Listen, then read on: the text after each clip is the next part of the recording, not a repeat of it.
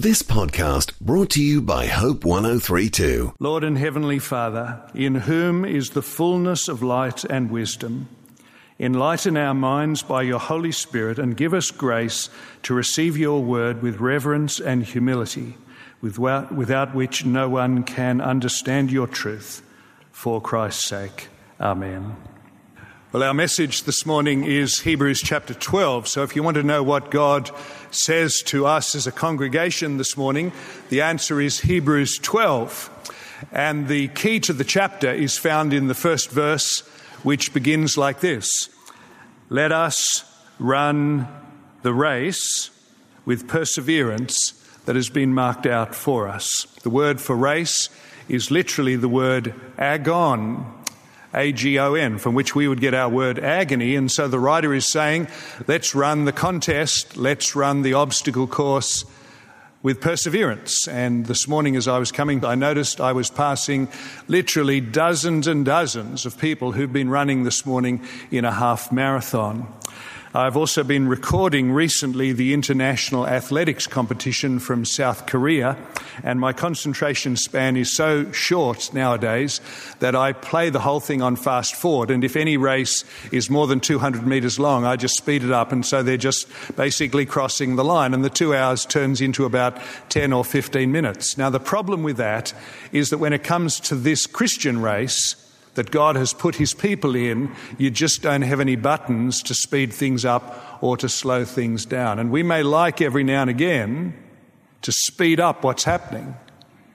And we may wish that we could prolong and hold on to what's happening. But there are no buttons in the Christian race for speeding up or slowing down. And so God has put us into the reality of time. And that's why the writer says you've got to learn to run the race with endurance and with perseverance. Now, the passage, if you'd like to turn it up, is on page 1193. I'm just giving you a few introductory thoughts here, and the second introductory thought is that he's no longer talking about them. You remember in chapter 11, there were those people of the Old Testament, and this is what they did, and it was like this for them. And now chapter 12, I'm speaking, says the writer, to you. I'm talking about what we need to do. And chapter 12 becomes very direct and personal. Now, before we think about chapter 12, I want to give you some thoughts on the Christian race. In fact, I want to give you two essential clues to the Christian race. In case you're visiting today or you're not familiar with the whole subject of Christianity, here are two clues to the Christian race. First of all, the Christian race is very different from an Olympic type race because the contestants in the Christian race are not chosen for their giftedness or their ability or because they're good. Selection is not based in the Christian race on fitness for the race. It's based on God's kindness. It's based on God's choice. It's God who brings to us the message of Jesus Christ, that he is the Son of God and that he died on the cross and he opened the door into the family of God and one day into the glory of God. And it's God who brings that message to us. And it's God who gives us the ability to respond to the message. And when we respond to the news of Christ, and when we bow to him and when we trust him, we have a brand new life and we're in the race. So the very greatest mistake you could make this morning is to think that I'm going to give you from Hebrews 12 a little pep talk as if we're all, just by being here in the Christian race.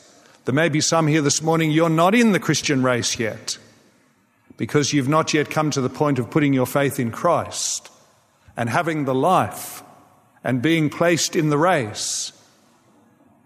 And I wouldn't want you to think that I'm giving you a little beat up this morning about how we've all got to go home and try harder. The key is to get into the race by putting your faith in Christ. And that's why the writer has spent 10 chapters telling us about Jesus and his work on the cross, so that we'll know what he's done and we can trust what he's done before we then do any running of our own. I got an email this week from a young man and he wrote to say to me, I realise I'm not in the Christian life. I realize I haven't got it. That was a very great breakthrough on his part. A real piece of humility to be able to write and say, I don't have the Christian life. I'm still spiritually dead. Now, the second clue to the Christian race is that it's not a competition. We're not in the Christian race, those of us who belong to Christ by his grace, we're not in the race to defeat other people. We're in the race to finish. And if you've ever read the book called Pilgrim's Progress, you know that it's not about finishing first, it's about finishing. It's about finishing well. And we need God's grace to help us finish well, because there's a lot of stupidities inside us, and there's a lot of invitations to evil and indulgence outside us, and there's a devil who's rubbing his hands and mixing his own plots around us, and we need the grace of God to help us not only into the race, but on in the race, and eventually to finish the race. And that's why Paul says very wonderfully in Philippians 1, he who began a good work in you will carry it on to the day of completion. So please don't fall into the trap this morning. I'm just saying this by way of introduction, of thinking that we're here for a little bit of a pep talk and that I'm going to give you all some tips on how to basically run the race. We're here at the sort of spiritual gym, and it's nice to sort of just set aside 1 hour to come here as if it's our spiritual gym. Not at all. Not at all. We need to get chapters 1 to 10 clear. Put our faith in Christ. Then we're in the race. And this is a Christian race. It's not the human race. Now, there are 4 brief encouragements in chapter 12 to help you run the race. And I hope these things will be like an energy drink or an energy bar, and that each one will help you to run the race, because that's the purpose. This chapter is not designed to discourage you. It's designed to make you glad to be in the race and glad to keep going. And if at the end of these few minutes you come to that conclusion, I think we've got the chapter right. So first of the encouragements in verses 1 to 4 is that sacrifices are worth it. Sacrifices are worth it. Verse 1, since we're surrounded by such a great cloud of witnesses, let's throw off everything that hinders and the sin that so easily entangles, and let's run with perseverance the race marked out for us. Who are the witnesses? Who are the witnesses? We're surrounded by a great cloud of witnesses. And the answer is that it's all those people in Hebrews 11. It's that long list of people who God saved and carried to the end. They were not very great. They were not very impressive. But God saved them and carried them to the end. And they are witnesses to his faithfulness. They are testifying that he is good and able. These are not witnesses to us. That is, they're not sitting in the grandstand watching us run our race. What a depressing experience if they were in the grandstand watching me run my race. But no. They are testifying. They are witnesses to God's faithfulness, helping them complete the race, who will help you complete the race. And we have this great cloud of people who began and finished, and they say to us, God is faithful. He saw us through. He will see you through. That's the encouragement. So therefore, verse 1, throw off the things that keep you from running. You must think now, this morning, friends, of the things that hinder your Christian race. The things that take away your zeal and your joy. I'm not talking about your busyness. We're all busy. Busyness does not rob us of joy. You can be very busy and very joyful. I'm thinking of those things that rob us of joy and zeal, the things that make us spiritually weak and sluggish. Now, I know the areas in my life that do that, and I guess you know the areas in your life. There are certain things which crop up in our lives which actually take away the joy of our Christian race. And the good news and the bad news at the same time is that these things have got to be thrown off every day. We must take heart from the fact that there is nobody here this morning who successfully threw away their sins and now they're free of sins. Those people are terribly depressing, aren't they? You meet them at morning tea just occasionally and they give the impression that their Christian life is just A5+. And there may be good phases, but actually what we're being told here is that the person who runs the race, trusting Christ, following Christ, is going to have to, on a daily basis, throw away the sins that keep getting in the way. And it's almost like an athlete who's tempted. I must have my television under my arm. I must have my laptop under my arm. I must have my iPhone in my back pocket. There's nothing wrong with a television and a laptop and an iPhone or whatever, but you just don't run well with those things. So work out those things that prevent you from running well and throw them away for the race. And if you want some help, verse 2, you'll find some help in Jesus. Not only is he the one who forgives us for our failures and he hangs on to us despite our stubbornness, but he is our example because he looked at the cross, we read in verse 2, and he scorned it. He despised it. He knew that it would be shameful, personally, physically, spiritually, in every way shameful, and he despised it. And he despised it because he was looking forward to the joy that was coming when he would be seated beside the Father. As one commentator says, as he was nailed to the cross, he thought about sitting at the Father's right hand, and that's where he is. That time of suffering was short, terrible, terrible. And now he's at the Father's right hand, and he's there to help us in our struggles. And that's why the writer says in verse 3, therefore consider him who endured such opposition, so that you will not grow weary and lose heart. In your struggle you've not yet resisted to the point of shedding your blood. Look to him for help.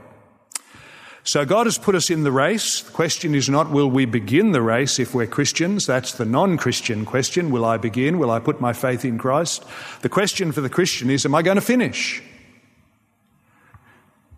And when we think about so many who have gone to the end and run for decades by the grace of God, and especially as we think about Jesus, who has arrived and is seated at the right hand of the Father, the sacrifices are worth it. Second, this morning, circumstances are under control, verses 5 to 17. The writer starts to talk about God disciplining his children. Why does he start to talk about disciplining his children? Friends, I hope you don't read the Bible and just think that this writer has ADD and he's just come up with a random topic. And I hope you don't read this chapter and think, it's like an encyclopedia. We've just gone from one topic to something completely different. I hope you'll read the section and you'll say to yourself, why does he say this? Why does he say God disciplines you in the middle of a letter written to people who may be tempted to turn their back and go back to the Jewish faith? You've got to think about this. And the obvious reason, you see, is that these people who are thinking about turning back are misreading their circumstances. They've begun to follow Jesus. That's costly. It's much more costly to follow Jesus than to be a member of any other faith. You've got to trust promises. You don't get to touch and taste and smell and feel all the time. A lot of it is walking by the promises. And there is opposition. There was for Jesus, verse 3, and there will be for keen Christians. And all of this has come on these Christians, you see, and they are wondering if God is punishing them, if God is angry with them. And the writer is turning around and saying, no, God is disciplining you because he loves you. He's working on you to shape you and to make you into the person who will trust and obey and rejoice and keep going and survive and get to the end of what is really quite a short race. And so we're told in verse 6 that God disciplines those he loves. Now, we all get to watch other people raise their children, and people get to watch us raise our children. And we are concerned, aren't we, when we or others indulge children to the point where it's all treats and no boundaries, and you wonder really how these children are going to cope with all treats and no boundaries. And the answer very simply is that a person who raises their children with all treats and no boundaries doesn't really love their children, says the Bible. Because in the end, you're more likely to be loving yourself to do that. It's easier to do that, isn't it? But to exercise discipline, to come down with the boundaries and to stand with your standards and to keep your children in the way of faithfulness is costly, but it's loving and it's constructive and it's purposeful and it's wonderful. And that's why the writer says there's no father who doesn't discipline their children who's a good father, and if the Heavenly Father is disciplining you, it's because He loves you. In fact, if there's no discipline, verse 8, you might start to ask yourself the question whether you've really got a Heavenly Father. If God never brings you low, if He never corrects you, rebukes you, disciplines you, trains you, you need to wonder, don't you, have I got a Heavenly Father? Have I just been neglected and am I adrift in the world? Well, verse 10, human fathers did their best, and many of us know they made mistakes, and we may not respect their mistakes, but we respect them generally. How much more should we respect the perfect Heavenly Father? And verse 11, it's not fun, it's not easy to be disciplined, it's painful, but it is productive, and it brings forth the fruit of progress and maturity and change. So, verse 12 to 13, don't be tricked into thinking that the way God is working your circumstances is some kind of carelessness on His part, as though He's just walked away from you and said, I'm fed up. That's impossible. Chapter 13, I'll never leave you nor forsake you. So lock that into your brain. And don't imagine that the circumstances that God is putting you through at the moment are sadistic, as though His character has suddenly changed and He's become faulty. That's impossible. He's perfect, loving, wise, powerful. So we have to lock it into our brain that God loves us. He's said it and He's proved it. And now He's like that father who's watching their daughter play netball or their son play football, and he's on the sidelines and he's watching the child, and the child is being knocked around quite a bit and is getting quite a few discouragements and a few whacks and a few falls, but the father knows that actually the whole process is good and is allowing certain things to take place which will strengthen and build. But if something serious happens, then the father will run in. And that's the way the Heavenly Father looks after us. So, friends, I want to say to you again, if you interpret your circumstances on the basis that He's being careless, you've just swallowed a lie. And if you interpret your circumstances on the basis that He's being sadistic, you've swallowed another lie. But if you interpret your circumstances on the basis that He is a loving Heavenly Father interested in every detail, that's the truth of the Word. And so we need to make sure we don't despise what's happening to us, and we don't get despondent, but we discern. We say, this is happening to me at the moment, and I've got a Heavenly Father behind, and He works all the circumstances. The question is not, am I going to get it all explained to me? The question is, how will I respond given those facts? Well, if God is at work for our righteousness, the writer goes on to say from verses 13 to 17, you need to be wise as well. You need to choose a good road for your feet. You're never going to make much progress if you choose a dumb road. Verse 14, seek peace with others, because that's going to bless your walk with Christ as well. The horizontal and the vertical, they go together.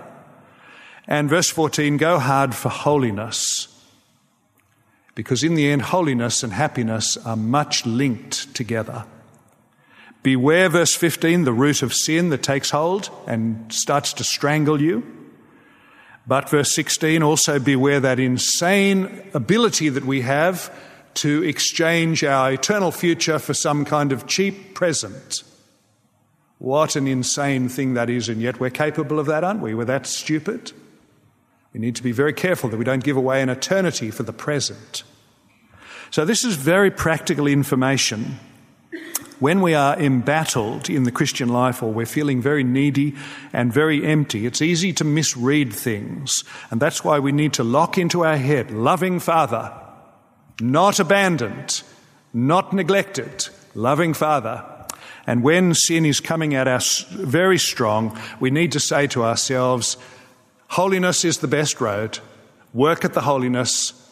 Don't act as though nothing matters. Don't imagine that sin is going to satisfy in the long term or be helpful in the long term. Work at the holiness. C.S. Lewis says in one of his letters on the subject of temptation, it's the devil's lie that the only escape is through yielding. But the temptation will go, and what seemed yesterday to be impossible will today be utterly insipid and tedious. Isn't that a wonderful comment on temptation? One day it seems impossible, doesn't it? The next day it seems pretty boring. Well, we love those days where sin seems boring. We don't know what to do often in the days where sin seems impossible. But here is the great wisdom of this writer telling us, keep going as best you can on the road of holiness, because God is at work as a loving Father. The third help in the race, verses 18 to 24, is the privileges have begun. Here is a section which needs very careful handling, because he says in verse 18, you have not come to a mountain with fire, gloom, storm, terrifying words, which sounds like Mount Sinai, but you have come, verse 22, to Mount Zion and to the angels and to God and to Jesus. What's he talking about? What is he talking about? What do you make of that if I say to you this morning, you've not come to Mount Sinai, you've come to Mount Zion? How can he talk like that, especially in chapter 11, when he said that none of those people who are trusting God's promises have actually arrived? And now he says in chapter 12, you've come to Mount Zion. And then in chapter 13, he says in verse 14, we haven't yet come to the city. But here in chapter 12, he says, you've come to Mount Zion. What's he talking about? Have we come? Have we not come? Now, I think the answer to the question, I hope you do ask yourself these questions every now and again. Do you feel like you've come to Mount Zion this morning? Hope you don't feel like you've come to Mount Sinai. There's no sort of lightning and thunder and gloom and doom, I trust. But do you really feel like you've come to Mount Zion? He says you've come to Mount Zion. How are we going to interpret this? I think the best answer is what he's been saying through the letter of Hebrews, which is, for example, chapter 4, you've come to the throne of grace. You've now spiritually got to the point, because of your faith in Christ, where you can step up to God's fellowship. You can come into his presence, you can speak to him, and receive mercy and grace to help in time of need. In other words, listen very carefully to this. This is a very important sentence I'm about to say. You've spiritually arrived. You've not yet physically arrived. Just as Paul will say in Colossians 3, you've been raised with Christ. And you say to yourself, I've not been raised with Christ. Yes, you have, says Paul. You've been spiritually raised. You've not yet been physically raised. One day you'll be physically raised, but you've been spiritually raised. And here the writer says, you've come spiritually to Mount Zion. You can now speak to God, as it were, at his very throne. You can go home this morning, you can kneel down beside your bed, and you're in the very presence of God spiritually. One day you'll be in the very presence of God physically. And that's why the writer is basically saying to those who are running the Christian race, take heart, you're halfway home. You're spiritually home. You're not yet physically home. You're no longer at Mount Sinai, which was all about separation and distance. You're now at Mount Zion, which is about access and availability, and therefore rejoice, because you're not separated from God. Christ has bridged the gulf. And in the Christian life, which is a very testing race, here is some wonderful encouragement that your conversion means access. And therefore, don't throw away your Christian life because you have received so much forgiveness and fellowship and access, and there is a future in front of you. Don't throw it away. So there are the first three things. The sacrifices are worth it. The circumstances are under control. The privileges have begun. And the fourth thing is that the values of Christ are unshakable. He says in these last verses, 25 to 29, everything that is created is going to be shaken, but the kingdom is unshakable. And therefore, you live in the creation, but when you come to faith in Christ, you live in the kingdom. The kingdom intersects the creation, and you're there in the intersection between the creation and the kingdom. And because you belong to the kingdom, you're on very solid ground. When God spoke at Mount Sinai, everything trembled. When God speaks in the future, everything will dissolve. And the person who's standing on the rock of the kingdom will find that they are absolutely safe and secure. And therefore, to walk away from the king and to lose your security and your stability is an absolute insanity. Because the clock is rotating quite quickly. The hours are going by and the days are going by and the weeks and the months, and suddenly we'll find ourselves face to face with our Maker. And the person who's by grace put their trust in Christ will hear those wonderful words, welcome, take your inheritance. And the person who's never done that will hear those terrible words, depart, I don't know you. During the week I had email from Brent and Polly, who are part of our morning congregation now in the UK and over to Spain, I think, for a while. And part of the email they said, we're visiting our friends of years past. They're both English, Brent and Polly. They're back in the UK. They're visiting their old friends. And the absolute tragedy for them is to find that so many of their past Christian friends have given up the Christian life. What a sad, sad thing to turn up and meet people who you once fellowshipped with who've now said, that's all in the past. We're too sophisticated for that. And they've said goodbye to an unshakable kingdom. And they're just clutching onto stuff that's going to all go like powder. And the writer of Hebrews, you see, says, no, when you've put your faith in Christ, you've got unshakable privileges. Whatever you do, don't turn your back on him. So the person who is struggling in the Christian life says to themselves every now and again, my sins are so constant, is it really worth it? And the writer says, it's worth it. Throw away what stops you running. And then the person says, yeah, but my circumstances are really terrible. I don't know what's going on. Nobody seems to be looking after anything or caring about me. And the writer says, your Father is absolutely in control, making sure that you go forward, looking to him, trusting him. And then the person says, yes, but those sacrifices, they may be worth it and circumstances may be under control, but in the end, it's all just too unreal. I just want to have something now. And the writer says you have access to the throne of God. You're spiritually raised. You've come to Mount Zion. You're no longer separated, but because of Jesus, you're now in fellowship with God. And then the person says, yeah, but it's getting very difficult. I still really would like to have everything now. And the writer says, if you give up the kingdom for the creation, you lose everything. But if you hang on following the King as he hangs on to you, you'll gain everything. So, here is the writer encouraging us in the Christian race not to turn back and not to give up. And he's given us some excellent reasons that all have to do with the faithfulness of God. Well, let's ask him to keep us going. Let's pray. Our Father, we give you our thanks for this chapter. We thank you for reminding us of the Lord Jesus enduring the cross, despising its shame, now seated at the right hand. Please help us to throw away those things which would destroy our faith. Help us to do that.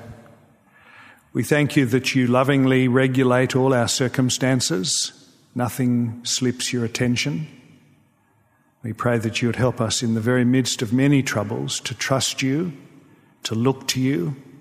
We pray that you would save us from sulking or setting up our own barriers. We also thank you, our Father, that you have given to us in this part of your word the assurance of present blessings, access, fellowship, closeness. We pray that you would help us to walk closely with you. And finally, we thank you that you have set up a kingdom which will never be shaken, and pray that you would help us to stand faithfully on the rock of Christ. And we pray that you would keep us, each one who's here this morning. Help us, those who are not in the race, into the race, and help those who are in the race, on in the race. We pray, Heavenly Father, that there would be nobody in this building who misses the privilege of following and arriving. We ask it in Jesus' name. Amen. Thanks for listening. Start your day with Life Words. Subscribe to Hope 1032's free daily email devotional at hope1032.com.au.